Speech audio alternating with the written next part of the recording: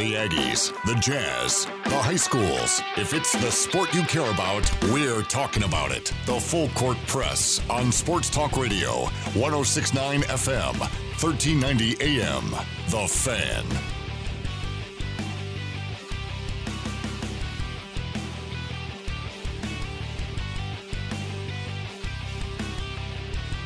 Hey, what's going on, everybody? Eric Frandsen and Ajay Salvesen with you here on the Full Court Press.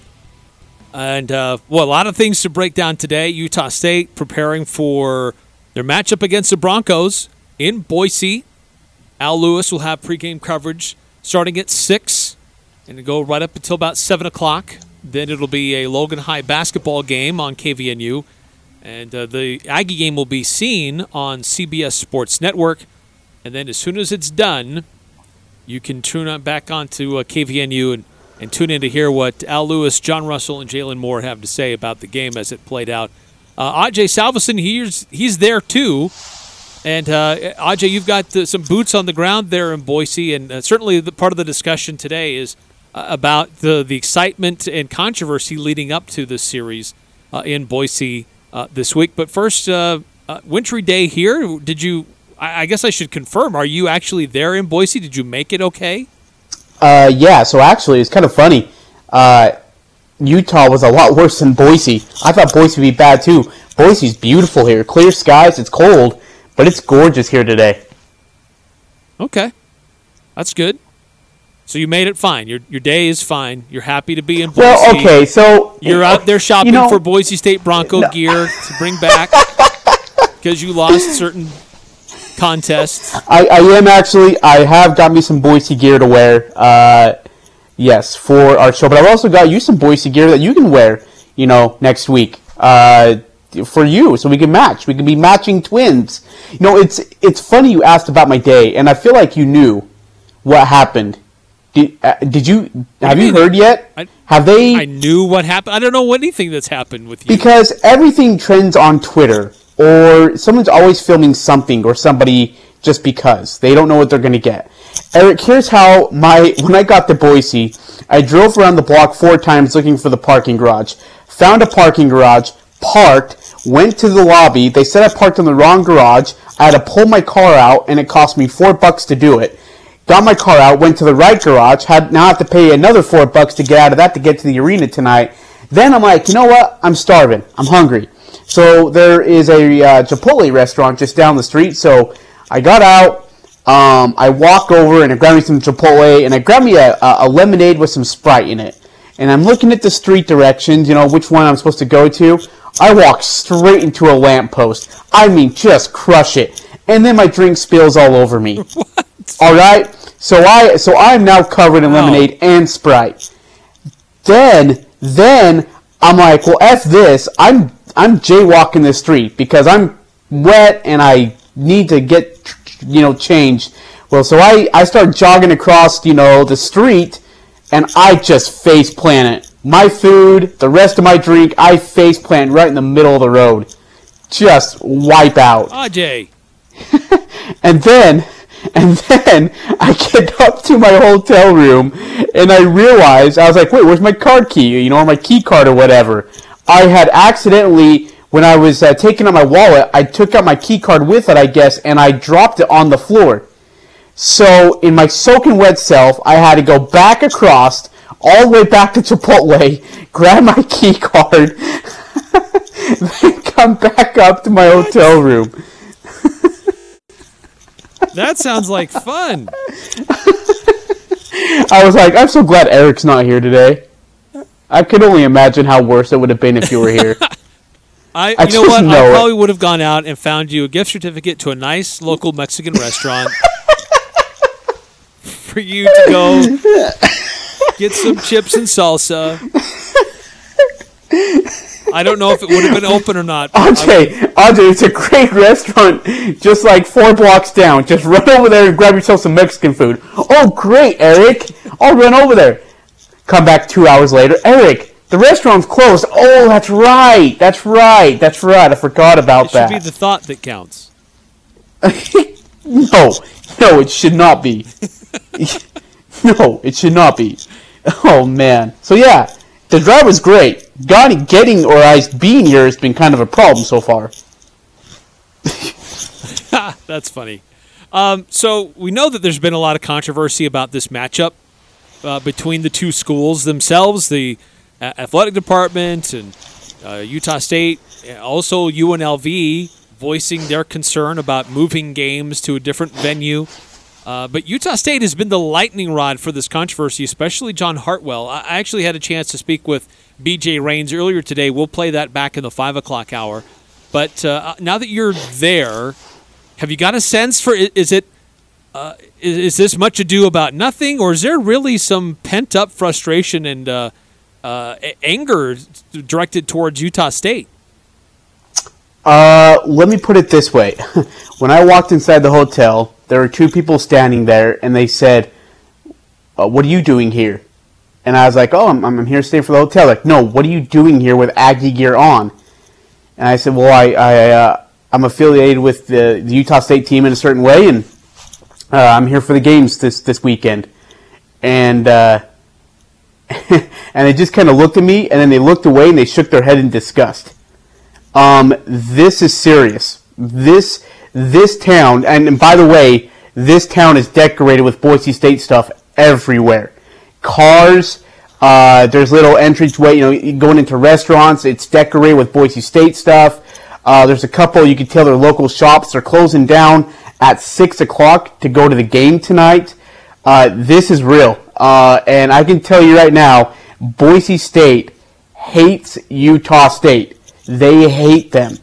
That is, I know hate's a strong word, but we're using it in this context. They do not like Utah State. They do not like anything about them. They think Craig Smith is the devil. They are not. Yeah, they want this series really, really badly tonight. They're salivating over this series. They've been wanting this since week one, honestly. And when you get 900 fans in there, and a majority of them will be angry Boise maniacs, this is going to be intense tonight, and there's going to be a lot of juice, a lot of energy inside of Extra Mile Arena tonight for this series. Yeah, this is that Boise State Bronco basketball team has been a decent team for a little while. They get way overshadowed with the football program, and I understand it. It's a perennial top 25 football program, but there have been times where the basketball program deserves as much excitement and attention during their time that they're playing, but they generally don't get quite the same level of excitement and interest in that community. Something like this is kind of awakened them. It seems like the sense that I'm having leading up to this game, that they seem to be pretty dialed up about this matchup, perhaps more than they normally would be. And they're not overlooking them either. It is a good matchup and important for standings too. Yeah, no, you are spot on, Eric. Absolutely spot on. They're not overlooking the Aggies. Boise State is not. You'll play some sound bites from Leon Rice for later on in the show, and you'll hear it from him. He understands how good Utah State is, and he understands for his coaching career, Leon Rice has been known to choke in big games and not get through in the Mountain West Conference tournament, no matter how talented his teams were. And number two, falling to Utah State consistently. He's been known to do that. And if there's any chance that you could actually go into Extra Mile Arena, you get not one but two games against the Aggies inside of your backyard, this is a chance for Leon Rice to put a very big exclamation point on his resume by beating Utah State. And by the way, we talked about, maybe a split will be okay for us. They're not looking for a split. They want a sweep, and they want it badly, and these fans are expecting a sweep from the Boise State Broncos. That's where the expectation level is at right now for what many have called the best Boise State Bronco team in a long, long time. Yeah, this is a good team that Utah State's going to be facing. This is a team that, looking at some of their conference rankings, they lead the conference in 3 categories, and they're number 2 in 7 other categories. So this is a team that plays well. Now, they benefited from the soft side of the schedule early, and they've come into the real teeth of their conference schedule just within the last few weeks. We know that Nevada swept them. They struggled and struggled against UNLV just this past week. But this is a team that is hoping to, if nothing else, sweep the Aggies and hope to split with San Diego State next week. That's what BJ Raines is telling me. That's the hope that they need to win. They need to win 3 of their last 4 to feel comfortable about getting into the NCAA tournament. And you know what? Frankly, I think Utah State is kind of in a similar position. I think they need to win 3 of their last 4 if they want to secure their spot to be the automatic qualifier and to take away any doubt.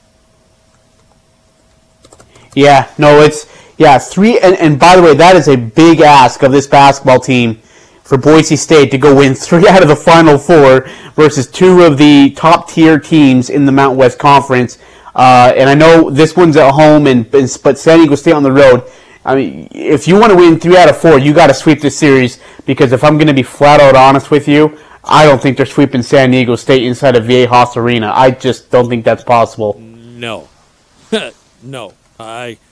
San Diego State is I ran some numbers today. I found the NCAA stat website and had a lot of fun on there today. But San Diego State, they are number 7 in the country in scoring defense. And one of the other top things that really stood out to me with San Diego State, 14th in scoring margin. This is a team that's just been on a tear lately and just blowing teams out and playing some really, really good basketball. So Aggie fans should all feel very happy that they faced San Diego State when they did, because I think they're a different team now than they were a month ago. Well, and Matt Mitchell's trying to get himself back into that Player of the Year conversation, and it might be a little bit too late. But if he can have a big weekend this weekend, or at least this week, and then have a monster week versus Boise State on national television, that's going to go a long ways in decorating that resume for a Mountain West Conference Player of the Year consideration. That San Diego State team is very motivated in these final 2 weeks, and a sweep versus Boise State would do wonders for them. So let's we're getting into a lot more, hearing the coaches and talking more about the matchups and some of the storylines that may play out tonight on CBS Sports Network. But for you, Ajay, looking at this game and what you've been looking at and the coaches you've been talking to, just your idea about what could happen tonight. First, your keys tonight for the Aggies to get the win, and then what do you predict is going to happen? Oh man, I hate these questions because they're so good, and this sounds kind of dumb, Eric. So bear with me, but expect the unexpected. Understand that not everything is going to go perfect for you. As a basketball team, and speaking of the Utah State Aggies, understand that it's not going to go perfect tonight. Your game plan is going to have adjustments. They're going to go on a run. They are going to go on a run. They're going to get the crowd into it. They might even come out throwing mock, haymakers and, shooting at a Mach 9 hair on fire pace. It's very possible because of the juice, because of the energy, because of the excitement of having fans inside the arena for the first time this year for a big series. Take it. Handle it. And then make a run back. Do not fall to the ground and sit there. Get up and swing back. Understand that there's going to be intensity. Utah State's a good basketball team for a reason. They're the number 1 team in the Mountain West Conference for a reason. You're good enough to play with this team. And don't let a big haymaker that might clock you, or don't let a run that they go on shake you in any way. Stay composed. And then speaking of emotions, there's going to be some tension tonight. There's going to be some intensity tonight. Derek Olsen Jr. likes to talk a lot. Their bench likes to talk a lot. Keep it in yourself. Make good decisions. Don't need to shove back. If you want to jaw back, do it. Do it at the right time. Don't get yourself a technical foul when it's not necessary. Keep your emotions in check. And, honestly, those are 2 of the biggest keys for me. And then the other one is you can't stop Derek Olsen Jr., contain him. Find a way to contain him, and you should be in the game by late in the second half. Yeah, I think those are absolutely key points as well. The emotions are going to be running high. There's going to be fans there. There's going to be a lot of excitement. Utah State hasn't played in 2 weeks, one game in 21 days. So they're going to be rusty. And so how quickly can they shake off the rust? And how quickly can they get into their own momentum and their own mojo? I think that's one of the real big keys for me, because Boise State's going to come out firing. They're going to come out with a lot of excitement and momentum, having fans there. And so they're going to get smacked in the mouth quickly. And so how well can they counter that and get back up off the mat? And I'm with you on that. I think those are really, really big keys for tonight. Friday is going to be a different story, but for tonight, those are really big. And then this is a Boise State team that has, a lot of attention on Derek Olson Jr., and for good reason. But this is a team that can have other guys that can light you up, and they're kind of like a UNLV in that they do a lot of one-on-one ISO type stuff.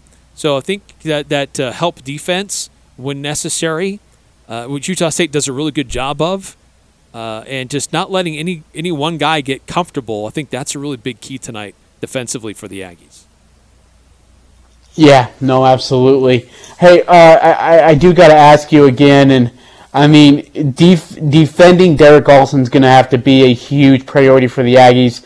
And the more I've thought about it, the more I think you're right. I think it's going to be Justin Bean that's going to be guarding Derek Olson. Do you like that matchup?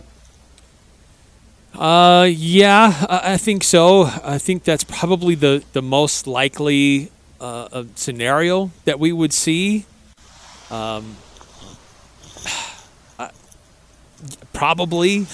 And it may be by committee. There may be different guys that have to take a shot at him, but I think that's probably the most likely matchup defensively that you're going to see tonight from the Aggies. Yeah, no, I'm with you. I think that's where the situation's going to be. And you did ask about my prediction. Oh boy, I'll tell you this: Boise State's going to come out swinging away, and they're going to take. They're going to probably take the first best look they get, and they're probably going to shoot a lot of threes. They're going to probably take a lot of threes, I would imagine. Transition's going to be very important for them to get going on the run. If they can get a couple of threes, if they can get an alley-oop to Alston Jr., if they can get some kind of a big block or a defensive stop on a runaway break for they take on an 8-0 or 10-0 run, don't be surprised. Do not be shocked. Like, it honestly could happen. Again, it's all about energy. It's all about the juice. It's all about just having the adrenaline rush in you, and it's going to come early for the Broncos.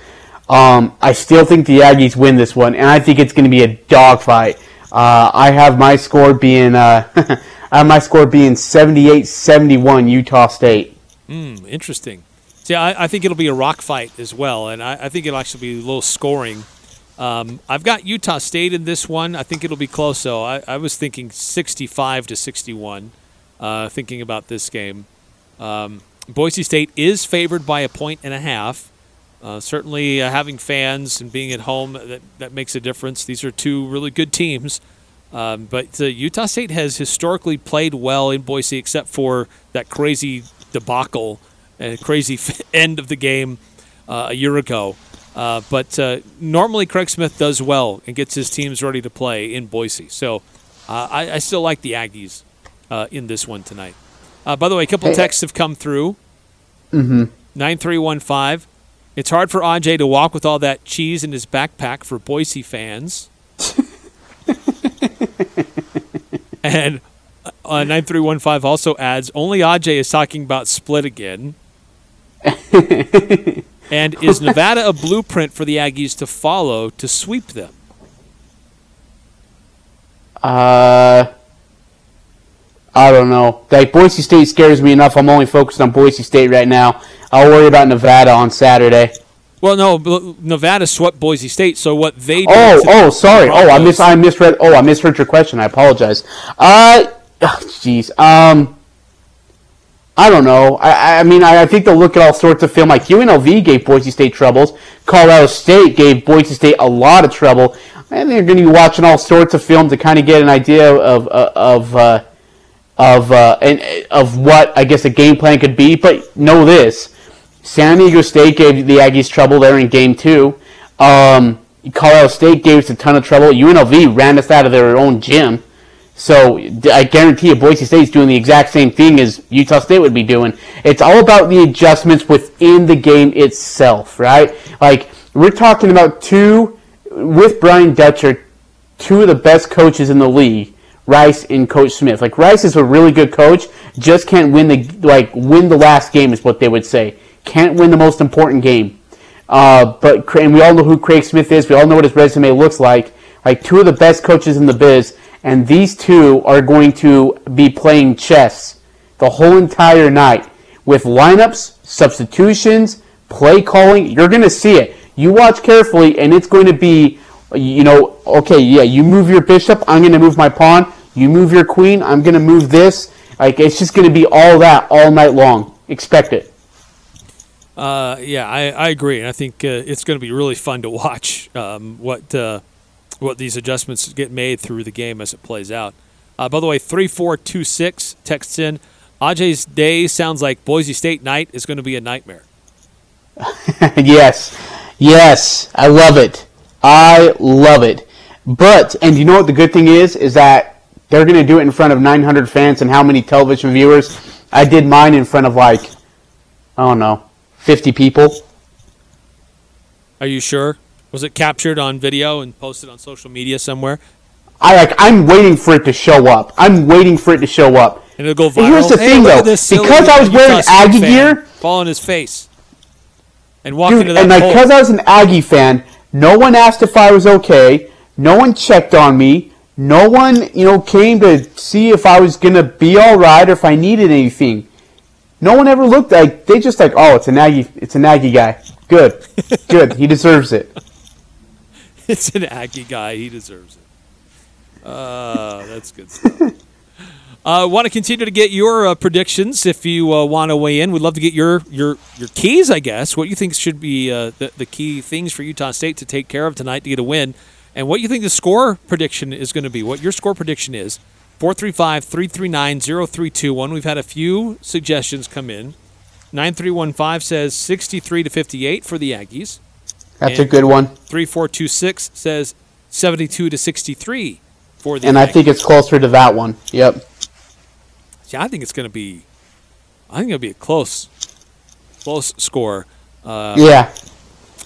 We'll see. Coming up here next on the Full Court Press, what are the others saying about the Mountain West? What is Utah State's position in the latest bracketology from various different publications? What are they saying? Are there still... a few weeks ago, was it just last week or 2 weeks ago?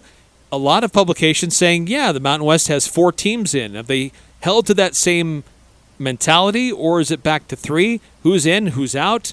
We'll update you on that coming up next here on the Full Court Press.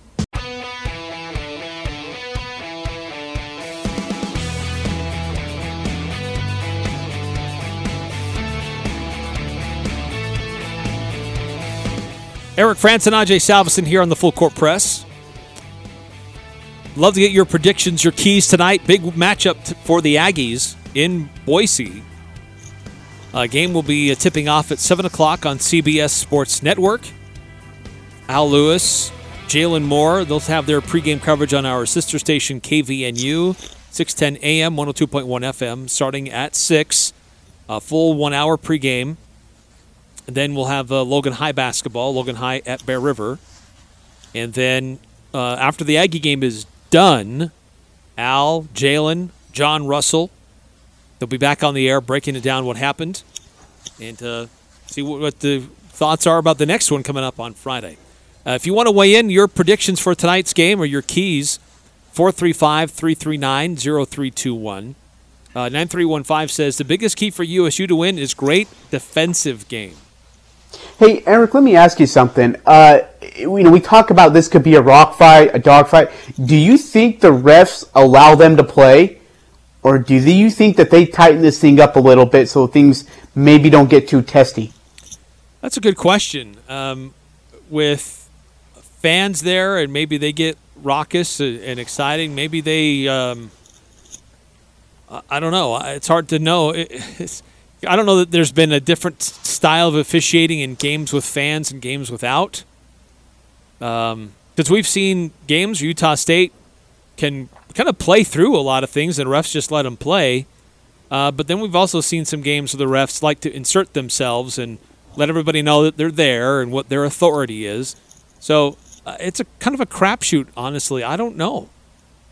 They might be a little bit more quick to the whistle with loud and raucous fans there, but I really don't know, Ajay. Hard to predict.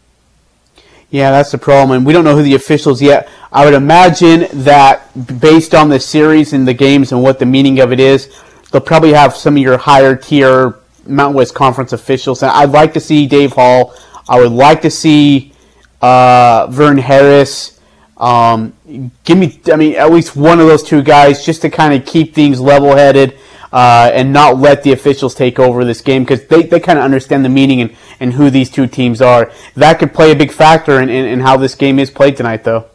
Yeah, no, you're right. And if it is a game where there's a lot of free throws, Utah State, looking at where they're at with free throw percentage, they are fifth in the league with their free throw percentage, and Boise State is second with their free throw percentage. So not a bad free throw shooting team. They're 65th overall in the country, while the Aggies are 132nd in the country. So if it comes down to what happens at the free throw line, Boise State may have a little bit of an edge.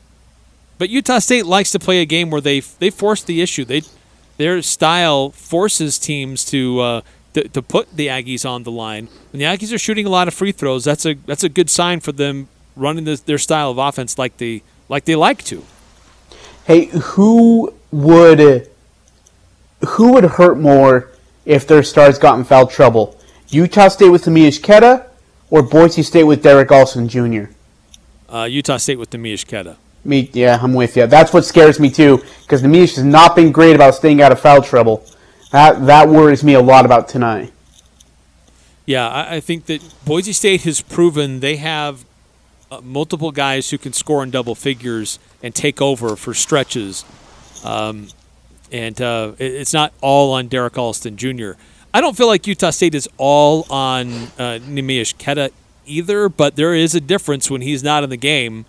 And there are guys who've had their moments, but I don't know that I would trust that the Aggies would be fine with Nemi on the bench for a really long stretch. Yeah, and I think Dorius will be better, but I don't know if he can provide the leak that they would have on the defensive side and of course on the offensive side of dealing with so many guys. Just the production that Neemias Queta brings on the court is so major for Utah State, and he's a threat too when he has the ball in his hands on the block. It just cannot have him get in foul trouble. He's got to stay clean tonight, at least until early second half. Can't pick up foul number 3 until maybe 15, 12-minute mark of the second half.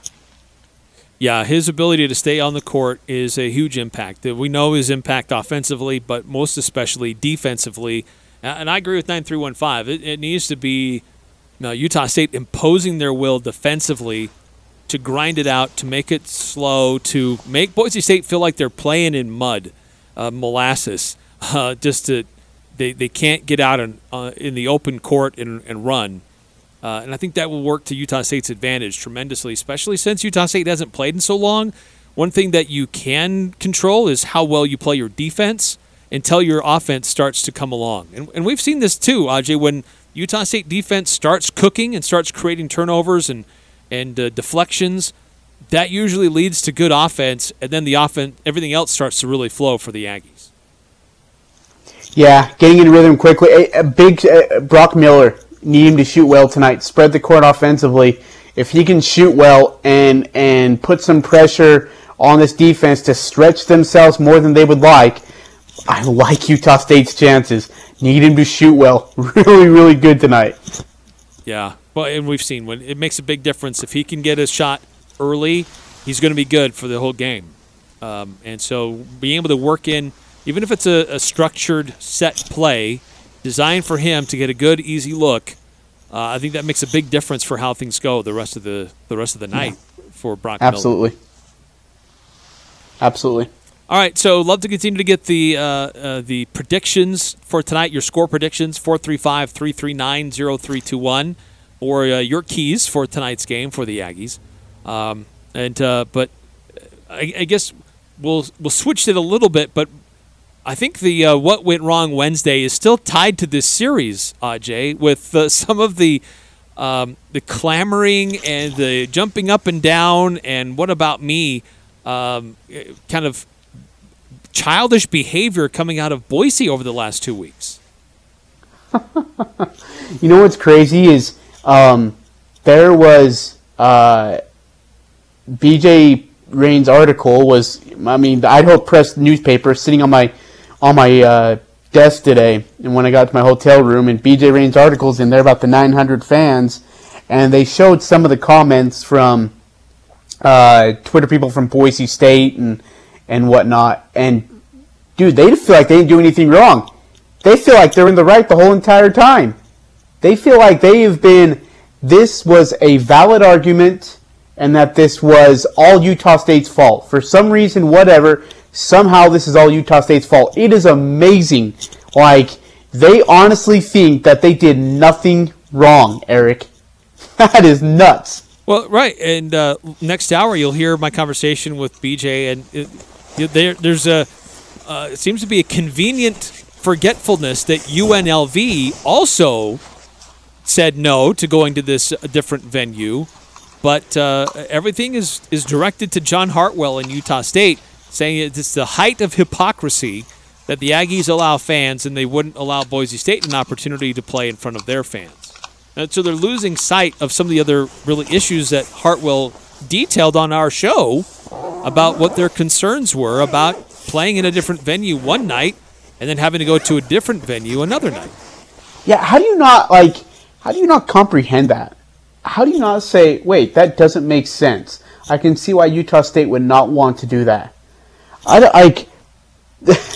It just blew my mind. And so I didn't want to ask anybody. Like when I got to Boise, I should have just asked people, hey, what do you think about not having games, or not playing in Nampa and then playing back here? Or what do you think about Utah State as a whole right now? I should have asked people. I just told them I'm from UNLV. I just want an unbiased opinion. Has the events of the last 2 weeks, have they created a stronger rivalry between Utah State and Boise State, where they are the primary rival in basketball, or who would you say Utah State's primary rival is in the Mountain West? No, it's Boise State. Yeah, absolutely. And these battles that they've had at Boise State have been classic games. I mean, we're talking overtime games, 17-point blown leads in 3 minutes. And back in, when the great legendary voice Al Lewis was calling games, I remember hearing his radio call at Taco Bell Arena, and some of the games they're able to get by against Boise State. And now with all this that has gone on in the last week and a half, 2 weeks, it's amped it up to a notch that we never thought we would touch. And I just cannot emphasize to you enough, Eric, as I drove into this town. This place is decorated with Boise State stuff. This city, this town, is ready to go tonight. They are dying, salivating, and just amped for this series against the Aggies. They want this one so badly, it's not even funny. And by the way, tickets are gone. They were gone early yesterday. As soon as they released them, there was, I guess someone was upset because they're a long-time season ticket holder for 20 years, and they didn't get any. That's what the line is like for tickets right now for this series. And that's game one. They have not sold game 2 tickets yet because they won't until tomorrow. That is what we're dealing with over here in Boise State. It's nuts. I can't describe it to you. Hopefully you guys will get a good feel of it as you watch it on TV tonight. I would say certainly during the WAC days, Nevada was a primary rival of Utah State, even when Boise State was still in the WAC. Because basketball, they were really a non-factor. Early days of the Mountain West, I think Nevada was still one of the primary rivals. San Diego State has developed into more of a rivalry because it's more of a back and forth. It was one-sided for so long. But I think the way things have started to play out over the last year or two, I think Boise State is emerging as more of a rivalry there. And I think part of it was Tim Duryea leaving to go there. I think that their basketball program has improved. They've had some close contests against the Aggies. But I see the events of these last week and a half or so as fun and as theater to enjoy, but I still don't feel like Boise State is the primary rival in the Mountain West for the Aggies. I feel like it has shifted more towards San Diego State. Well, here's the thing, too, I got to be careful how I say this because I'm not him, but I feel like Coach Dutcher and Coach Smith have a ton of mutual respect for each other, for what their teams have done, for how they could be able to compete against each other. The last 2 years have been the Mountain West Conference Championship. I honestly feel that Coach Smith and Coach Rice don't have that mutual feeling for each other. They might say it to the media, but in the end, those two aren't going out to dinner with each other and sharing a milkshake. That ain't happening. One milkshake with two straws? Yes, bendy straws, by the way. I don't think there's a lot of love lost between these two coaches. Very little, actually. I would agree with that. I would agree with that. And I think that Coach Rice makes some comments that seem confusing to a lot of Aggie fans as well, which certainly makes you scratch your head a little bit on other topics as well. But nonetheless, it's going to be an exciting showdown. Speaking to Keys, got a few more that were texted into the program. 3426. Keys to the game, staying out of emotional foul trouble. Utah State's guards playing bigger and better than their guard play. And then kind of continuing on that theme, turnovers, especially live ball turnovers. And then sounds like bulletin board information towards Utah State because you've already played UNLV. That ship has passed. As to why the focus is on the Aggies and not UNLV, though both schools vetoed the idea of going to the Idaho Center. No, that makes sense. Yeah, that makes sense. We're on to Boise. Yeah, and Boise is on to Utah State, so that's why the attention is on the Aggies this week. Sure, yep. All right, we're going to call another timeout here in the Full Court Press. We'll shift gears away from the Aggies. We'll get back to it next hour, so stick around. But there are some other exciting things happening. Utah Jazz, they have a game tonight against the Clippers, who is and is not available. And also some big news about Quinn Snyder, though it's not official, but it's pretty much official. We'll talk about that and get into the bracketology about what some of those national publications are saying about the Mountain West and opportunities to go to the NCAA tournament. That's coming up next here on the Full Court Press. Northern Utah and Southern Idaho's home for sports. It's the Full Court Press on Sports Talk Radio, 106.9 FM, 1390 AM. The Fan.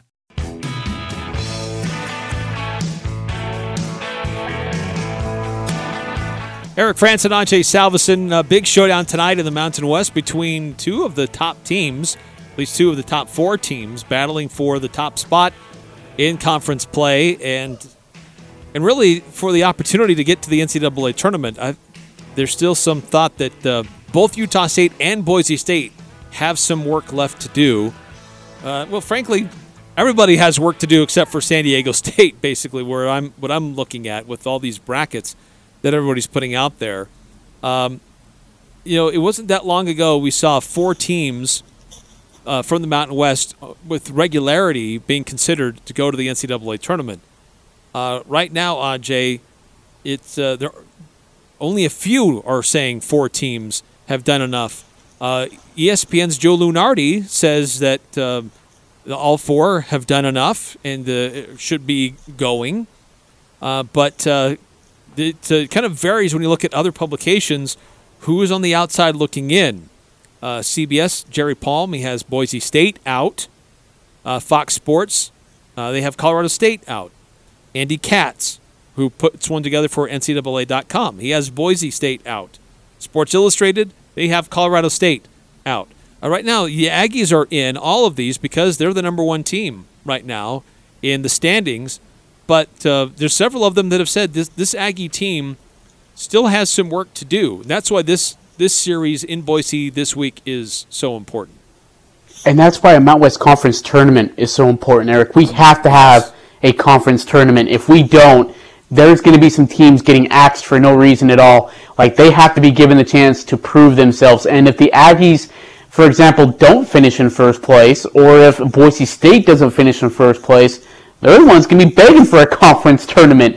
You're right. This series is imperative, but looking at what the WCC is doing and the thoughts from Gonzaga and BYU, the Mountain West Conference does not have that luxury right now. Lunardi has Utah State as a 12 seed. Jerry Palm has the Aggies as a 12 seed. Fox Sports has them as an 11. Andy Katz at an 11. And Sports Illustrated as a 12. You look at Bracket Matrix, who looks at all of these brackets and then does what your average score is. They've got Utah State as a 12. San Diego State as a 9. Boise as an 11. And Colorado State as a 12. So this is a really important series for Utah State, who, frankly, they need some more quad one wins, and this would be their last and only chance to do it, I guess, outside of perhaps what you might be able to do in the conference tournament if it does happen. Utah State currently at 2-2 against teams that are in quad one range. Boise State, they're at 2-2 as well. So it's important for both teams to get those a good win on their and another good win on their resume. So I think it's going to go down to the wire.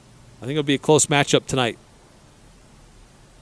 Yeah, it's both these games will be barn burners. I think you should be shocked if either of these games finishes outside of single digits in the final result. You should be shocked. Whether it's the Aggies or Broncos, you should be absolutely shocked. These are two well-coached teams, two well-matched teams. They got great benches that come off and are very productive. I'm excited to see what Ray J. Dennis, the Dennis kid, can do against Ashworth. I'm really, really excited about that matchup. Alston Jr. and Bean, and just what that inside matchup will look like with those two guys. And then, of course, like we've already talked about, Smith versus Rice. Again, two guys who will play a great game of chess. Expect a lot of adjustments, things that you maybe expect the unexpected from those two guys as the Game 1 and Game 2 go on. Switching quickly to the Utah Jazz, Quinn Snyder looks like he is going to coach the Western Conference at the NBA All-Star Game.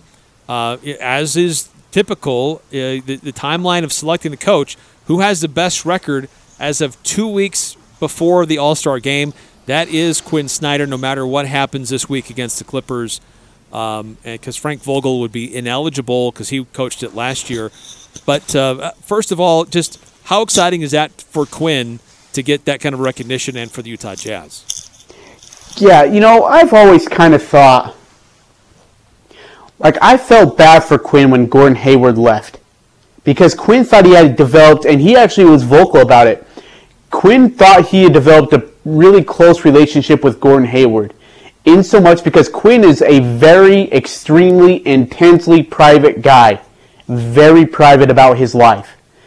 But after Gordon Hayward had his first kid, him and Quinn bonded a lot just over that, and about family life, and about what who they were off the court and outside of the Vivint Smart Home Arena.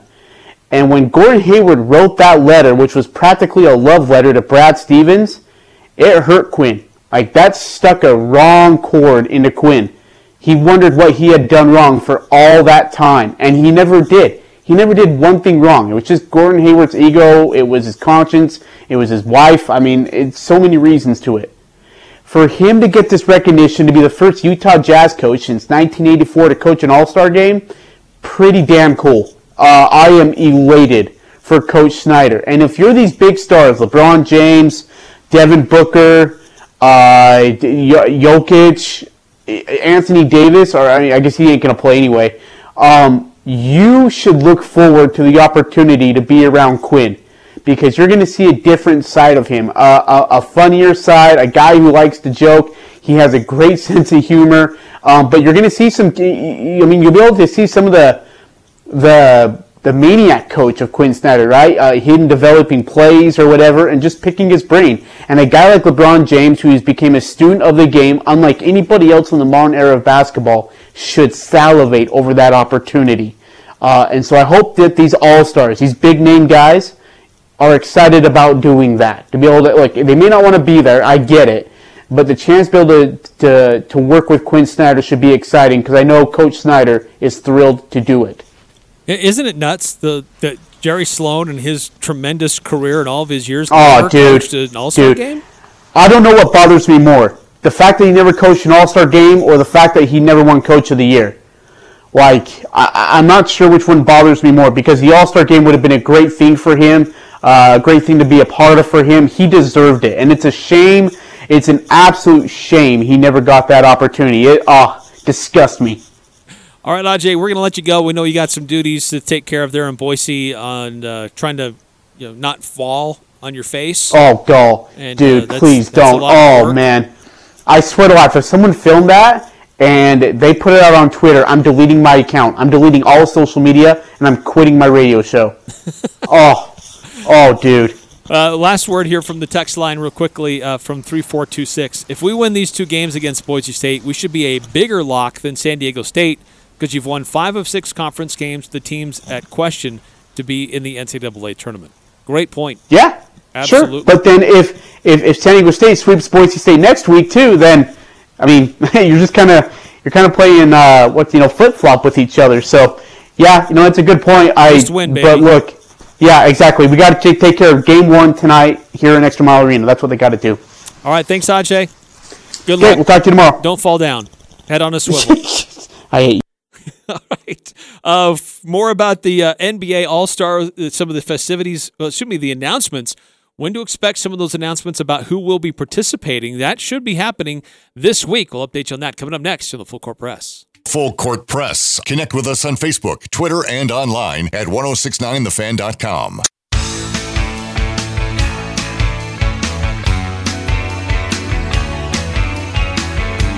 Welcome back to the Full Court Press. As we mentioned, it looks like Quinn Snyder is going to be coaching the Western Conference. No official announcement from the NBA as of yet, but expect to see more official announcements tomorrow. Starters for next month's All-Star Game will be announced during the TNT coverage tomorrow night. And remember, it's the starters are determined by 3 different factors. Fan voting is 50% of the vote. Media voting is 25%. And player voting is 25%. The 7 reserve spots, which are voted on by the coaches in each conference, that'll be announced next Tuesday on TNT. So whether the Jazz get 1, 2, maybe even 3 All-Stars may not be known for about another week, but looks like Quinn Snyder is going to be the new the head coach for this year's All-Star Game. And deservedly so. The Jazz are the 4th best offensive rating in the NBA, 2nd best defensive rating. They have the best net rating. The only team that resides in the top 5 in both offensive and defensive ratings. Phoenix Suns currently the only other team in the top 10 in both categories. So Utah Jazz on a tear. They do face the LA Clippers tonight. But coming up next hour, we'll give a little more details about who is or isn't available. Looks like Mike Conley is still listed as questionable, which is an upgrade from where he was listed earlier. But we know that there have been some players for the Clippers that have been out, and so we'll give you an update on who is available and who isn't. And we'll also get more from the coaches about tonight's matchup in Boise. We'll hear from both Coach Smith and Coach Leon Rice, and an extended conversation with BJ Rains. He's a beat writer for the Idaho Press and BlueTurfSports.com about all the drama leading up to tonight's matchup and how Boise is defying a local health order, and they're excited to have fans there, and how that's all come together, and a lot of the frustration and frankly hate directed towards Utah State right now. It's kind of entertaining, to be honest. But more about the matchups and what we could see tonight in a really big showdown in the Mountain West Conference. So stick around. Coming up next hour, the conversation with BJ Rains and the coaches as we continue to get closer to the big matchup in the Mountain West. Right here on 106.9 FM, 1390 AM, The Fan. The Aggies, the Jazz, the high schools. If it's the sport you care about, we're talking about it. The Full Court Press on Sports Talk Radio, 106.9 FM, 1390 AM, The Fan. Hey, what's going on, everybody? Eric Frandsen with you here on the Full Court Press. Ajay Salvesen is hanging out in Boise. He'll be there in person to watch the Aggies take on the Broncos. We'll hear his report tomorrow and how everything went for that game. A really big showdown in the Mountain West. Two of the top teams in the conference scoring off against each other. And right now, Utah State is ranked number 1, but technically, I guess the way the percentages work out, Boise State is kind of in a tie with the Aggies. Utah State is 11-2. Boise State is 12-3. Utah State had 3 games get canceled or postponed. So Boise State has more games played, and this is a big showdown between the top teams in the conference, which could put a lot on the line about who gets the invitation to go to the NCAA tournament. Certainly, there's a lot that has to happen before then still, but an important matchup for both teams with where they are with their current net rankings and their level of competition that they've had so far. It's important for both of them. So we'll see how it plays out on CBS Sports Network tonight. Tip-off at 7 o'clock. Al Lewis pregame coverage starting at 6. And then he'll step aside for Logan High at Bear River. And then when that game is over, he'll be back on the air with Jalen Moore and John Russell to break down what took place. Here on The Fan tonight, we got the high school basketball game on tap as well. We've got the Skyview Bobcats hosting the Green Canyon Wolves, and Skyview trying to stay up on the the RPI and stay at least a chance to tie, to have control of the Region 11 standings, currently tied with Ridgeline. But we'll have the pregame coverage starting around 6:45 here on The Fan with Hurricane John Newbold. And then the other game to watch tonight is the Ridgeline Riverhawks. They are at Mountain Crest tonight. Mountain Crest still trying to find some rhythm, trying to finish out strong. They've had some games that have been a little bit closer, but Ridgeline is also trying to stay motivated to hold on to at least a share of the region title. So a lot of fun games on tap tonight. We'll have them on various different radio stations along the Cache Valley Media Group and our radio station affiliates. But Skyview, Green Canyon here on The Fan, Logan, Bear River on KVNU, and 104.9 FM in Box Elder County. The Green Canyon Skyview game will also be on 100.9 FM. And then Ridgeline and Mountain Crest heard on 104.5, The Ranch in Cache County, and 107.7 FM. So a lot of different places to follow along with these games tonight. But the biggest game of the night we're going to be paying attention to, Utah State at Boise State. There's also the Aggies, the Jazz play at the Clippers. We will join that game in progress here tonight here on The Fan. That game starts at 8. By the way, it looks like Paul George is out. Nicholas Batum is considered to be out tonight. For the Clippers, Kawhi Leonard is questionable, and Mike Conley is questionable as of the most recent update on injuries. So that was earlier in the day. As we get closer, they'll be a little bit more definitive. But the Jazz with a big showdown on the road against the Clippers in a series of games Wednesday and Friday night. But for the Aggies taking on Boise State, there's been a lot of controversy leading up to this game. And one of the guys that's been reporting a lot of it, referencing comments made on our program as well, is BJ Rains. And had a chance to catch up with him earlier today to preview the matchup and the drama leading up to this series up in Boise this week.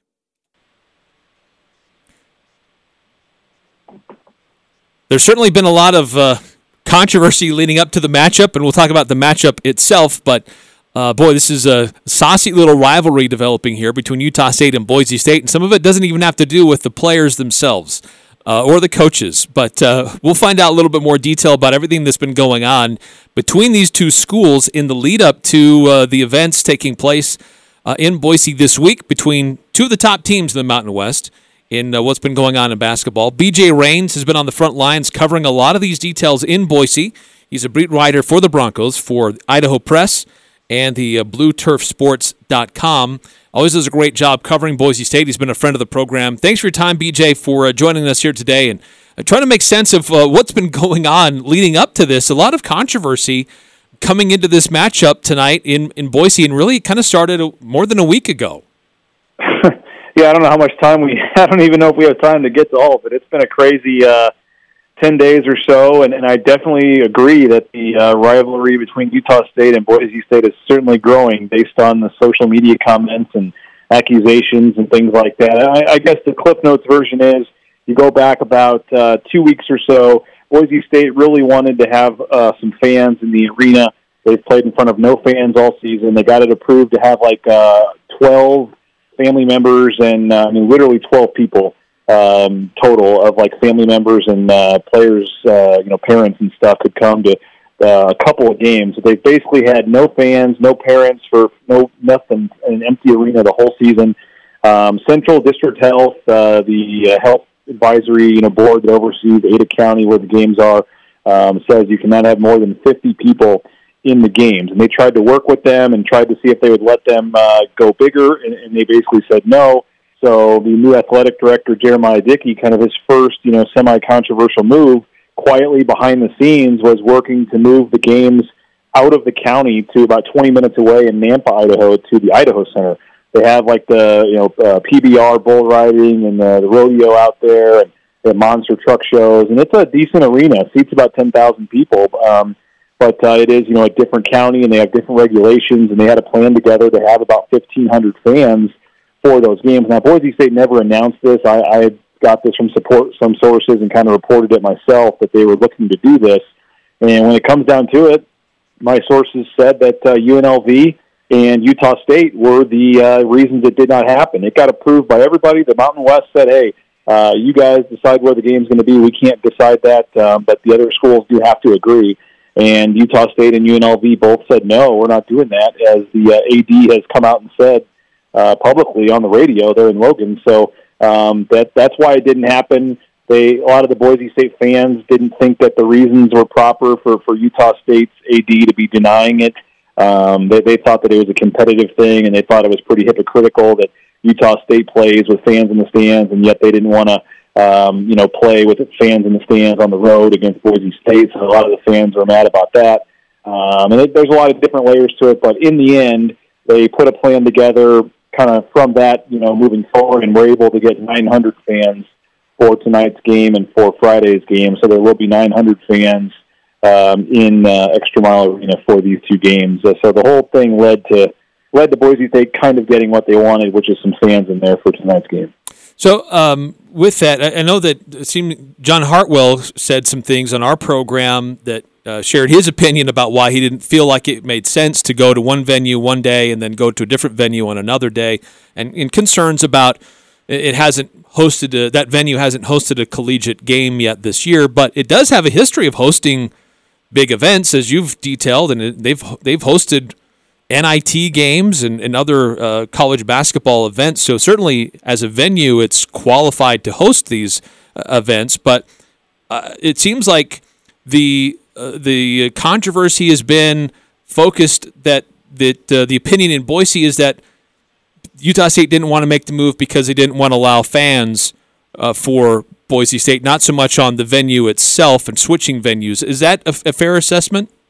Yes, and the reason, and the other reason I know that John Hartwell said he didn't want to have two venues for two different games. The problem was they have the state high school girls basketball tournament in there starting tomorrow.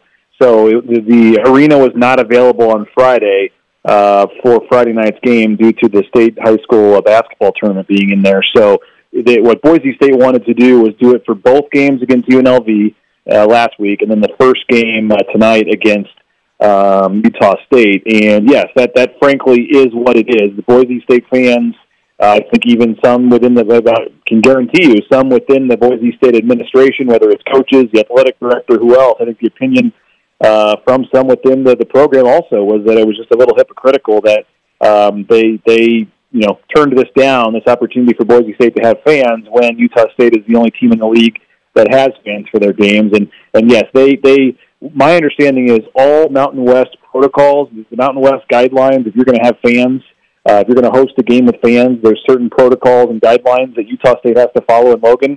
All of those guidelines were being met at the Fort Idaho Center. So they had a plan in place with health officials, medical officials involved, and they were meeting all protocols and standards. The game from Mountain West standards was, perfectly fine to be played. They were going to meet all protocols, do everything. It wasn't like they were just showing up at some random arena and that there was going to be a risk for the players involved any more than any other game. It would be exactly the same. My understanding is the plan they put together to have the game here tonight with fans. They just moved locations and got it approved. So that's why the health and safety aspect, which I'm sure was part of it for Utah State, maybe that was all of it. But from the outside perspective, from Boise State, just wondering why they turned this down. I know the fact that they felt like it was a safe plan. It was a unique plan to do something different. It's 15 minutes down the road. It's not like it's an hour drive for Utah State to play the game one night somewhere else. It's a very short drive, and they felt like everything was in order and it was going to be safe and for everybody involved, and that the medical professionals had signed off on it. And like I said, it met all the Mountain West standards. So that's why they were a little confused that the health and safety aspect was the one that was being used as the reason, when that really was not an issue for Boise State. They met everything that they were supposed to do. And so, yeah, I mean, you know how social media works, and everybody, just wants to take shots at people and all that kind of stuff. But it did frustrate, Boise State, I think, a little bit, fans, everybody else, that the one team that stopped this from happening was the one team that has fans at their home games. And so, it's kind of added some spice to this. And, that kind of spurred things, because after that happened, the State Board of Education, in conjunction with the governor's office, came out a couple days ago and said for the rest of the winter sports school year, the four-year colleges in Idaho can have up to 40% capacity, which inside Extra Mile Arena would be almost 5,000 people. But the Ada County, regulations, they said, no, we take precedence. You still cannot have more than 50, even though the governor's office is saying it's okay. I guess the local things supersede the state thing. So Boise State is actually, breaking a public health order to do this tonight. The public health order still says 50 people is the maximum, but Boise State put a plan together. They showed the Central District Health people what it was. They said, we like your plan, but we can't officially endorse this. And so Boise State is still technically breaking a public health order tonight to have 900 fans at the game, which is kind of interesting given everything going on. But they think they're doing it safely. They think it's going to be, something they're comfortable doing, and we'll see how it turns out tonight. BJ Rains, he is a beat writer for the Broncos for the Idaho Press and BlueTurfSports.com. Just a moment ago, you said that it seemed hypocritical from the point of view from Boise officials that Utah State was the only school to put a kibosh on this plan where they allow fans and no one else does. But UNLV also voted against going over to the Idaho Center. Why aren't they getting so much negative press and negative attention? Why is it so focused on Utah State? I think, first of all, the Utah State AD is the one that's come out publicly and talked about it. We haven't heard anything from the UNLV AD, so I think the fact that the Utah State AD is on the record talking about it, I think was one of the reasons. And the fan aspect. UNLV doesn't have fans either at their home games. So I think it's a little easier to say, okay, well, they're not having them at their home games. They don't, see that it should happen on the road. I think that's probably part of it, too. I think it's a combination of the Utah State AD publicly giving his reasons why, and then also the fact that, Utah State does have fans at their home games. So, UNLV certainly was a part of this. Utah, as John Hartwell said on your show, that he talked to UNLV, so who knows, how that part of it played out. And and again, it was only going to be for one of the Utah State games. I wonder if it was going to be for both, and you couldn't have the venue change excuse. If that would have been, maybe John Hartwell would have been okay with it at that point. If they said both games are going to be out there, I don't know. But as you said, this is an arena that's hosted NIT games. It's hosted the G League or whatever the league was before that. And it's going to have over 2,000 fans in there for the girls' state high school basketball tournament this weekend, and they would have had 1,500 for the basketball. So again, I only see the small portion of fans that are on social media, and those are, as usually the most vocal and the most crazy ones. Yes. And so I don't know the root of it, but I do know that I think the combination of the Utah State already having fans where UNLV doesn't, and the fact that the UNLV or the UNLV AD really hasn't said anything to one way or the other to make your thinking think that way is probably why. And frankly, I think Boise State fans just have more hatred probably, or more whatever, with Utah State as a bigger rival than a UNLV when it comes to some of the football battles they've had in basketball. I just think it's more of more of a rivalry than UNLV, so it's easier for them to latch onto their side of it. Yeah, I think that's fair enough. That's absolutely true. Let's shift gears and let's talk about the matchups themselves, because this is a saucy matchup even as it is, without all the other extra stuff that we've been dealing with the last 2 weeks. Derek Olsen Jr., phenomenal season that he's had. He continues to grow. A great floor leader for Boise State. Certainly a legitimate contender for Conference Player of the Year.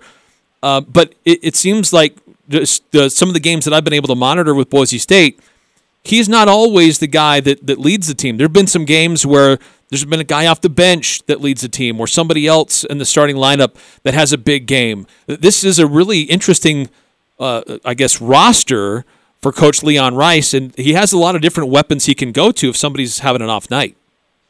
Yeah, I think the stat is they're tied for the national lead. They've had 7 different players score at least 19 points in a game this season. Wow. And so I think that's tied with Virginia or somebody on the East Coast, I forget, for the national lead with 7 guys with at least one game of 19 points. And so, yeah, they have different guys that can go off at different times.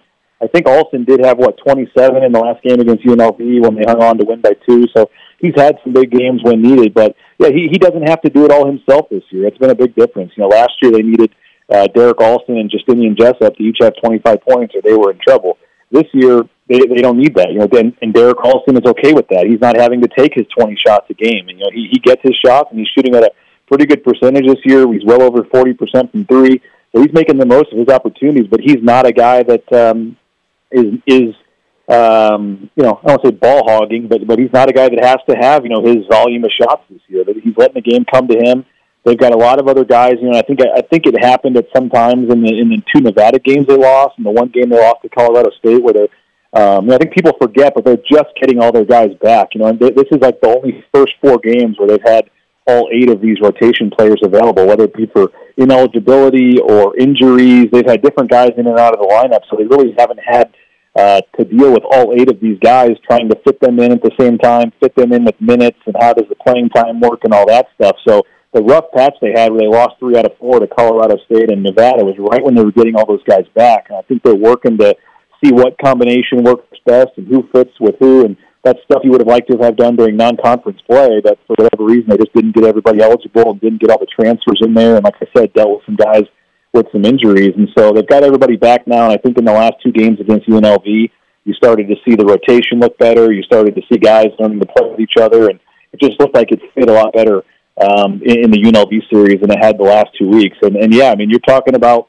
an Emmanuel Acod, who's a top 25 prospect out of high school. You're talking about Abu Kijab was a 4-star recruit. Devonair Dutrieve, a 4-star recruit. You're talking about Marcus Shaver, who 2 years in a row averaged double figures as a starter at Portland. Mladen Armas, was averaging 8 and 7 or something at East Tennessee State as a big guy. So you've got not only high-level, top 25 type, top 100 players that were at power schools like Arizona and Oregon transferring in, and then you've got other guys that have been major producers at other Division I schools as well. And then you throw in, like I said, what Olsen's doing, and they had a couple other guys as well, and Ray J. Dennis and Max Rice that have both contributed. So yeah, they've got 8 guys they feel very confident with if they're in the game, but they're taking a shot. And so I think they're just getting used to making all the pieces fit and learning it. I don't want to say it's an NBA offense, but they have a lot of guys where it's kind of a one-on-one. It's kind of like guys just get their chance and then they go one-on-one with somebody, and it's not a lot of like super crazy plays or anything. You'll see Abu Kijab get the ball and then everybody clears out and he just kind of backs the guy down. You'll see Acot get the ball and then some guys will get out of the way. And so it is an interesting offense where it's just a lot of very talented guys. And they all are kind of getting their equal chance at this point. And the last couple of games, it's worked out much better. UNLV is a kind of a similar style of offense when Utah State played them, and they split in that series. And Boise State just saw UNLV, took care of them in Game 1, a much closer game in Game 2. Now they've had a common opponent. Any kind of similarities you think that Boise State could take advantage of there? Yeah, it's really interesting, and Boise State says this, and I know it's easier said than done, but Boise State really does focus on themselves. I mean, it's not like they don't scout. They obviously scout. They obviously put a lot of effort in on the opponents, and they're very aware of Utah State. But a lot of Boise State this year, when they're good, they're doing what they do good, and when they're struggling, they do what they do bad. So I I think the key for Boise State is just they're a team that relies on playing extremely hard, especially on the defensive end, and rebounding is a huge key, and I know that's been big for Utah State this year, so I think rebounding is going to be a huge key to this series. But, I mean, I'm certain they're watching tape, and I'm certain there's some things that they can do to do that. I mean, it was really Bryce Hamilton willing them in both those games. He had, I think, first game 26 points. He had 24 in the second half, and then he was doing some things in the second game, too. And so I think for Boise State, they just, they've got to do what they do well, and that's move the ball. I mentioned it's kind of this one-on-one style sometimes, but in reality, it's ball movement that leads to guys being in spots for one-on-one action. So they've got to have good ball movement, and they've got to rebound, and they've got to play well defensively. And, foul trouble has been an issue for them at times, but they've actually got a pretty deep bench, so it hasn't been a huge problem for them. But I just think it comes down to Boise State, not turning the ball over and getting out in transition and doing the things that they have kind of made staples of their team this year, doing that. Because in loss to Colorado State and some of the losses to Nevada, they just didn't look like the team that they've been. They had guys trying to do things. They didn't move the ball, and they struggled, in a lot of areas. So I think while they'll be focused on Utah State and doing the things they can there, I think their primary focus is just their own selves and doing what they do to the best of their ability. And I guess my last question for you before we let you go, just the having fans in the arena for the first time. I mean, that's got to be pretty exciting for the team and for that community. It's going to provide some, I would suspect, some pretty exciting juice for that team, as Coach Rice, and we've heard a lot of other coaches use that term, a lot of juice for his team and some excitement and motivation. Having fans in the arena for the first time, that's Utah State has definitely benefited from having fans there. It makes a difference. And so I think that's exciting that Boise State has found a way to get fans there. And I think a lot of other fans around the Mountain West would be exciting too. And I think as a team, that's got to mean something for them. It's got to help them. Oh, I totally agree. And this is it's been disappointing for fans in the area and for the team, because this has been one of the best teams in school history. They've got, potentially multiple NBA players on the roster. I mean, the talent level this team has is not one they've had around here in a long time. And so they would have been selling out Extra Mile Arena all season long. I mean, you'd have had a packed house tonight and Friday both if they'd have been able to have fans. And so that's been the disappointing part, that they finally get a team that is exciting and it would have had huge crowds, and yet they haven't been able to have any. So I think it's been disappointing for Coach Rice and the players, but also for the fans, that they've been season ticket holders for a long time and struggled through some rough times, and finally have an exciting team that they want to watch and haven't been able to. So you're going to have 900 fans in there, but it's probably going to sound like 9,000. I mean, they've been waiting and waiting for a really long time to get inside Extra Mile Arena to see them. So I would expect it to be a very energetic and loud crowd, despite being less than 10% of the capacity. So I do think that's going to be a help for Boise State. It'll be interesting. Utah State, as you mentioned, has had them at home, but I asked Craig Smith on the Zoom yesterday, this will be their first road game with fans, and so I do think that is an interesting dynamic to tonight's game, and I no doubt think it's going to give Boise State a huge lift. But whether that's enough to stop Cada and Bean and these guys and pick up a win, I think is a whole different story. It should be a really exciting series. And tonight's the key night, especially for Boise State. They really have to win tonight in terms of the at-large bid and first place and all that stuff. And tonight a huge night. At least they know we're going to split in the series. And have some atmosphere in there and feel a little more like a big game, and I think that it's going to be a lot of fun. Looking forward to it. Actually, I lied. I do have one last quick question for you, and it is about the standings and the potential opportunity for multiple teams to the NCAA tournament next month. I guess what's the attitude there about multiple teams being able to go? Is it a 3-team league, or is there you really think it could be sending 4 teams to the NCAA tournament?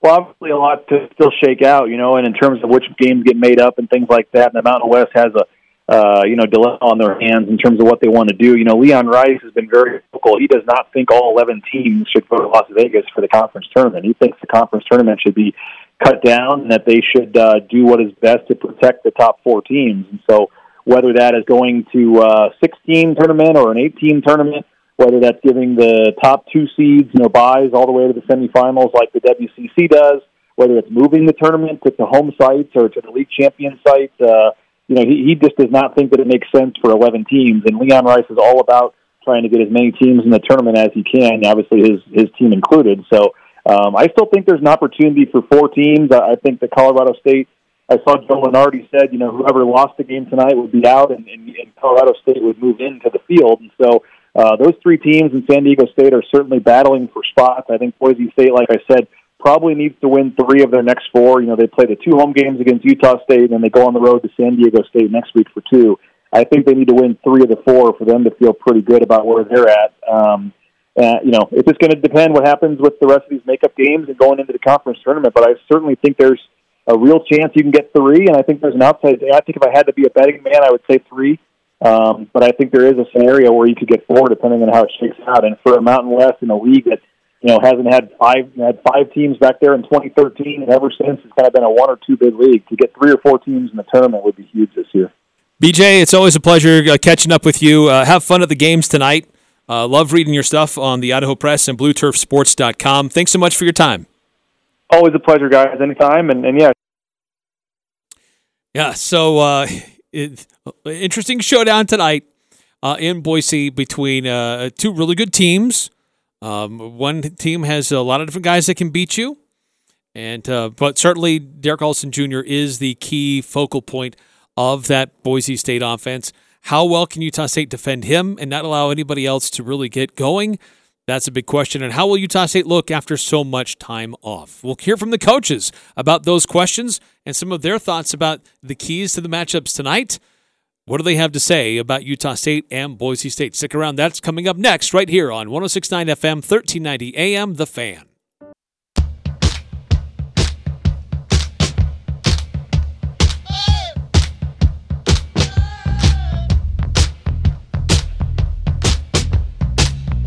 Eric Frandsen with you here as we continue to get ready for Utah State at Boise State. Big showdown in the Mountain West.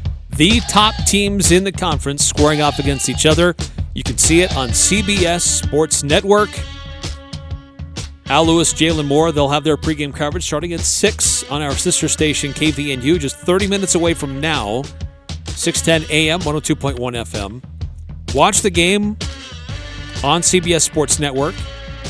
Or go to the high school games. We've got some fun high school games on tap tonight.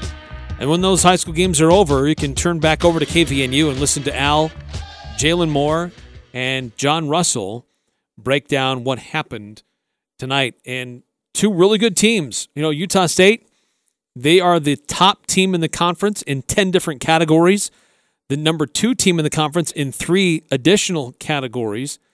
Boise State, they're number 1 in 3 categories, number 2 in 7 different categories. Utah State is tops in the Mountain West in assists per game, blocked shots per game, defensive rebounds per game, field goal percentage defense, personal fouls per game, rebound margin, total assists, total blocks, total rebounds, and total rebounds per game. Utah State certainly uses their height as a real advantage and doing a great job defending the paint, grabbing rebounds, taking away second chance opportunities for their opponents. Boise State is tops in the conference in only 3 categories: in scoring offense, in turnovers per game, and 1 lost percentage. So this is a team that can create turnovers, and and they don't commit too many of them. So that's got to be a real big key here. Utah State has had a bit of an issue with turnovers during certain stretches this season. But for both teams, what it really may come down to is who has the better bench on any given night. And so Craig Smith weighs in on that Boise State bench and who they have, who they'll use, what kind of challenges they might pose for Utah State tonight. They're deep and they're really, really talented. I mean, you got a guy, Emmanuel Acott last I might confuse these. I think it was going into the second Nevada game. It might have been the first one, though. Was shooting roughly 18 or 19% from the 3. And now, and I got their stats right in front of me. And if you saw that, I don't remember if it was the first game or the second game, but he makes 3 threes in the first half. And he's coming off ball screens, firing like he's one of the best shooters in the country. I mean, and a lot of that is just getting used to, he hadn't played for a year and a half. And so, There was a game he played the 5. He was basically like their 5-man. And now last weekend he's playing a ton of point guard. And, of course, he played at an AAU program in Utah with Exum Elite, fantastic program. And obviously we've gotten to develop a great relationship with them. And Acott was at Arizona. And, sometimes it's just not the right fit. And he found a great fit. And he's a high-level dude. I mean, he's a 5-star out of high school. And so there's a reason for that. And so now you look at his numbers. I mean, he's shooting 42% from the 3.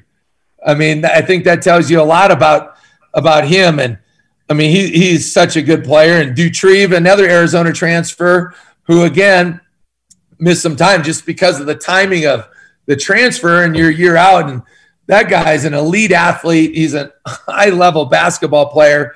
And another guy that shoots the 3. He has such a burst and a great feel with the ball. He can just make so many plays for so many different people. And then those guys have the versatility to to guard. Acott can guard anybody on the floor, and Dutrieve can guard 1 through 3 without an issue. Max Rice, you can just see his improvement from last year to this year, and they just have so many guys. It's just hard to play everybody, you know what I mean? And every game's a different entity, but he's shooting it at a high level and hasn't shot it quite as well here the last couple of games, but obviously he's proven that he can do that. He's a high IQ guy, really understands the game, the way he plays, the old adage, like he's a coach's kid, and that's easy to see, on the floor from that respect. So, and then the Milner kid had a good weekend last weekend, right? They played big all weekend, and he played well. So they can just kind of, okay, your turn, and they have so much versatility to play. Like I said in the opening, they have so much versatility to play guys in so many different positions and play so many different lineups. And that's said it my whole life. That's what good teams have. And what about the Coach Rice talking about the Aggie bench play and Utah State's versatility? Similarly, there's some concerns from Boise State because Utah State's had some really good contributions from their bench in certain stretches of the season so far as well.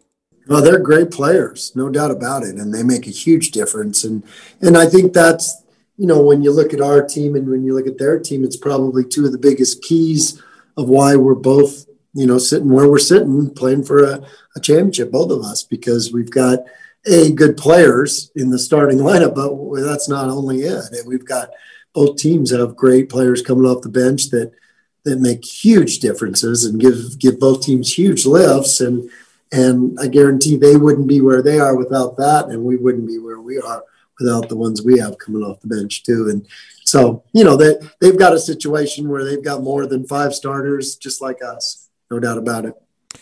Both coaches referred to certainly keys to how they're going to be able to play against each other. And Coach Smith weighed in earlier this week about what he thinks are some of the key things that his team needs to do to get a victory in this contest against the top teams in the Mountain West Conference. Yeah, twofold with that. They do a great job. They're so fast with the ball. Every one of those guys is a fast athlete, and obviously Armas is a big dude, but he's got good feet. He's got good feet east and west, and he's got good feet north and south.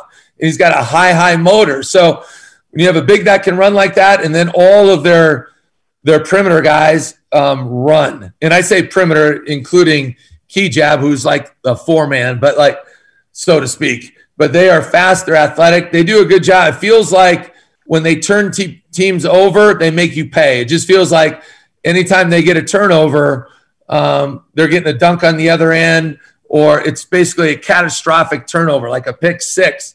And so that'll be big. We got to, they're so good in transition. They have so many weapons. We got to handle the ball. I feel like the last couple games we've been much better at that.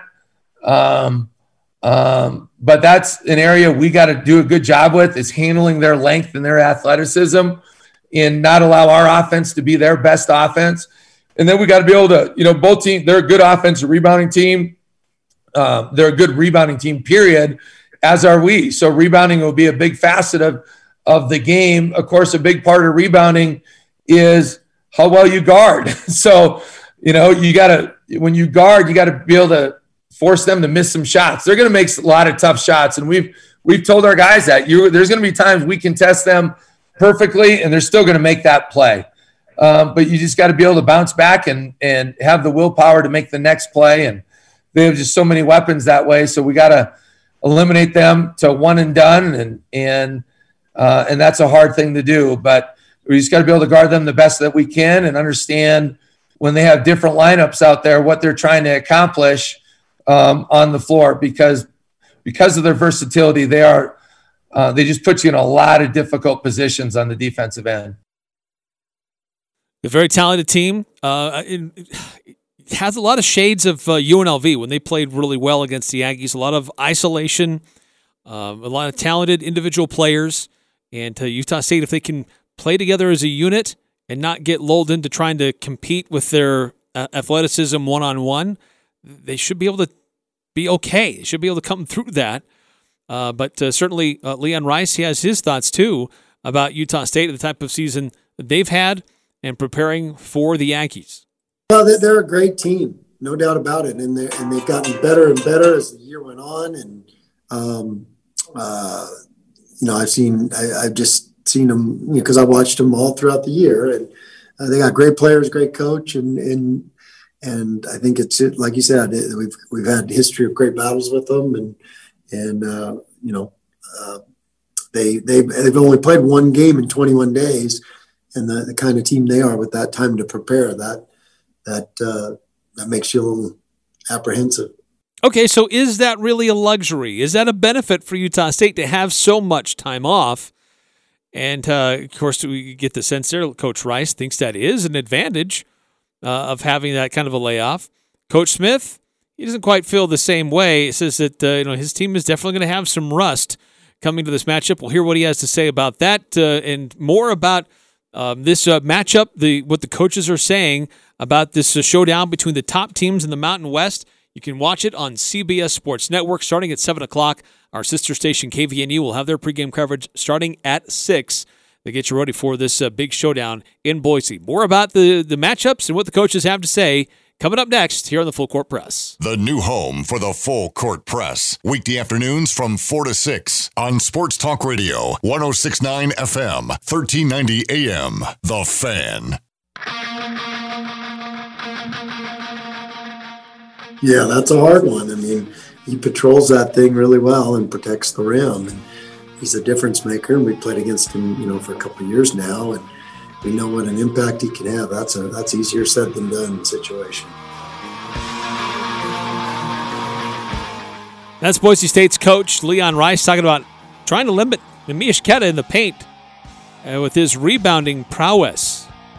Definitely a big factor for Utah State in how well they've been patrolling the paint and limiting second chance opportunities, changing shots, making more difficult shot selections for opponents because they get in there and they see Nemi and they have to either change their shot or change where they are on the floor to adjust for what he does. And also speaking on Queta and how well he blocks shots, here's more from Leon Rice about Nemi. Yeah, that's a hard one. I mean, he patrols that thing really well and protects the rim, and he's a difference maker. And we played against him, for a couple of years now, and we know what an impact he can have. That's easier said than done situation. And he also is aware of Justin Bean and the type of guy that he is, and he may draw more of the defensive assignment against Derek Alston Jr. We put it really good the other day that he one of the hardest guys to keep off the glass, one of the best energy guys in the league, and just a great basketball player. I mean, the guy that's getting, he's every time you look, he's a double-double. You can almost pencil that in every single night, and that's what a great thing to be able to have on a team. We'll get more from the coaches in just a moment, but want to remind you, you can love to get your predictions, your score predictions for tonight's matchup, 435-339-0321 if you want to weigh in. And I've already received a few predictions from our listeners earlier last hour. We got 3426 saying Aggies 72-63, 9315 predicted 63-58 for Utah State. That's a little bit closer to what I have in line. I think it'll maybe be in the low 70s, high 60s. I know earlier I said probably more of the high 60s, but these are two good scoring teams, but Utah State does have some rust from a lot of time off. We'll get to that debate as well. But speaking of debates, 9474 texts in, Eric, can you end a debate? Does Utah State drive to Boise or fly? Good question. I know for football, they drive. They all load up in a bus. It's a lot cheaper to do that.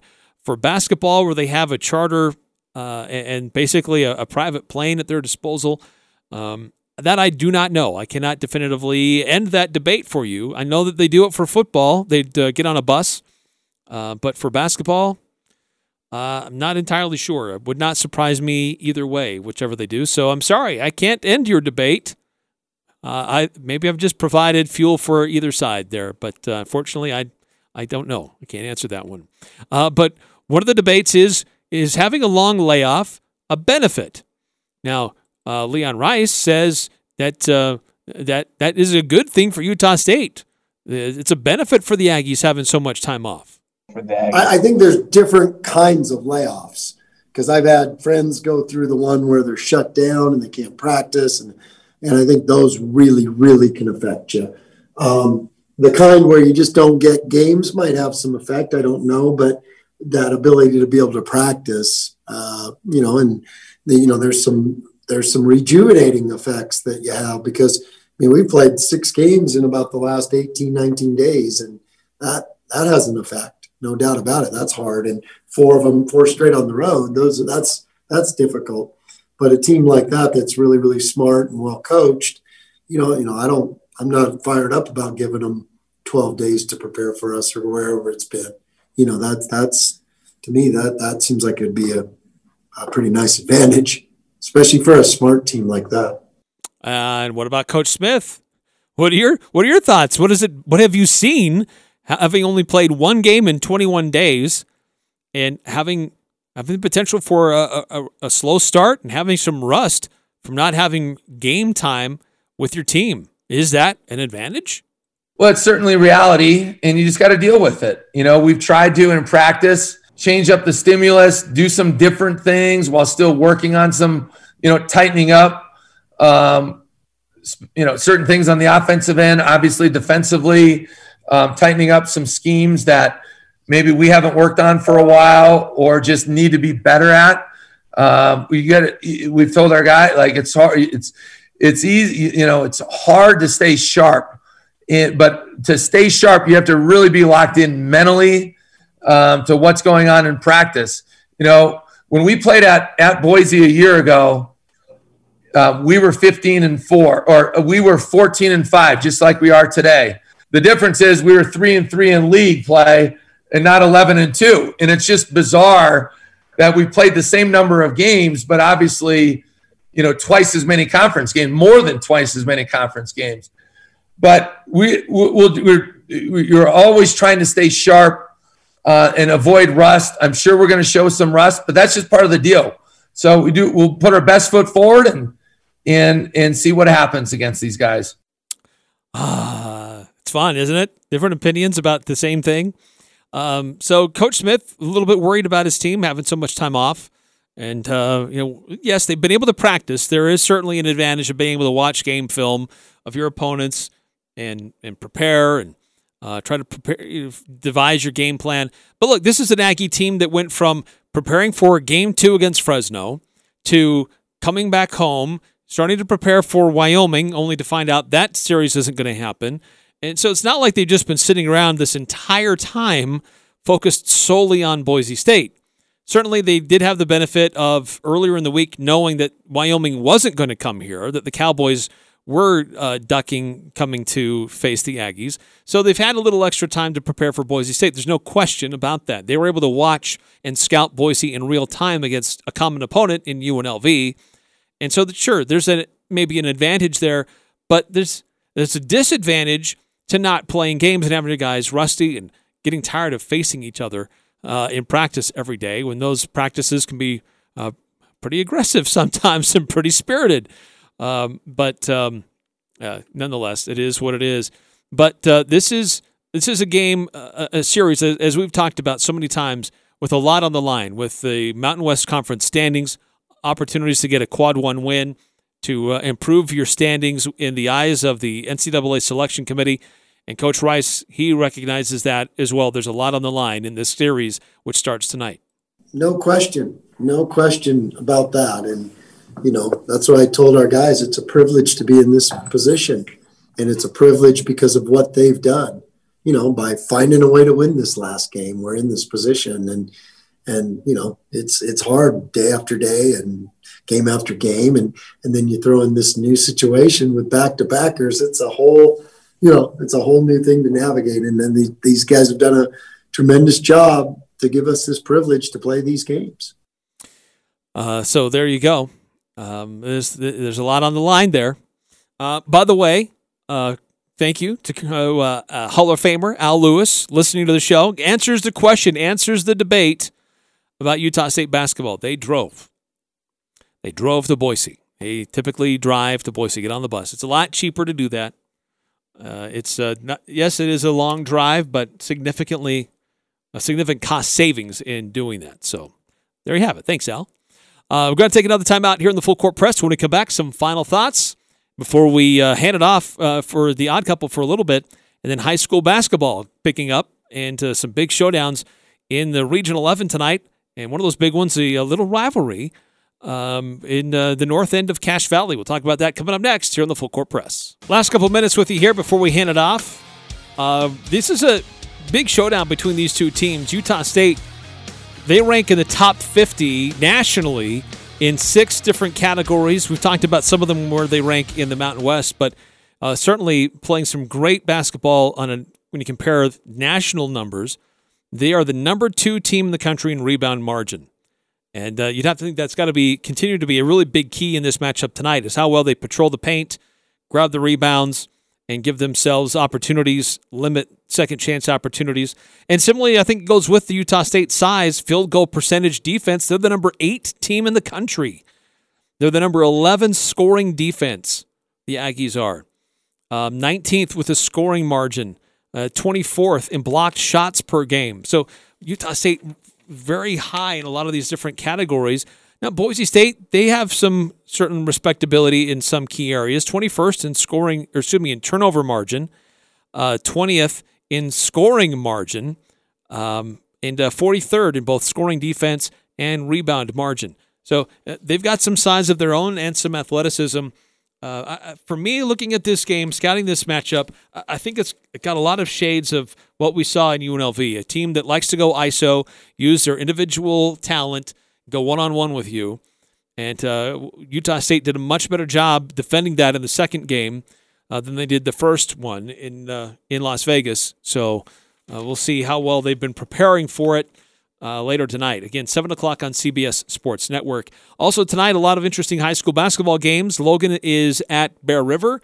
You can hear that on 104.9 FM in Box Elder County, as well as on KVNU, 610 AM, 102.1 FM.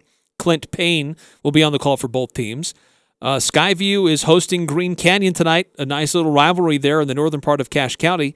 That'll be here on the Fan and on 100.9 FM. Hurricane John Newbold on the call. And then another rivalry, though it's certainly been one-sided in basketball, but that's Ridgeline at Mountain Crest tonight. And that'll be AJ Knight on the call on 107.7 FM and also 104.5 The Ranch. So be sure to check out CacheValleyDaily.com later tonight. We'll have the photo galleries and the scores. We'll have those updates as the regular season coming to a close this week for Region 11. Last games of the regular season tomorrow night for girls basketball, and then the final games of the regular season for boys on Friday. The last RPI rankings will be released and revealed Saturday morning, and that's when we will know the playoff pairings throughout 4A basketball, who's at home, who's on the road, who gets a first-round bye. We'll have all those details later on in the week. Until then, we'll see you back here tomorrow. Have a great night, everybody.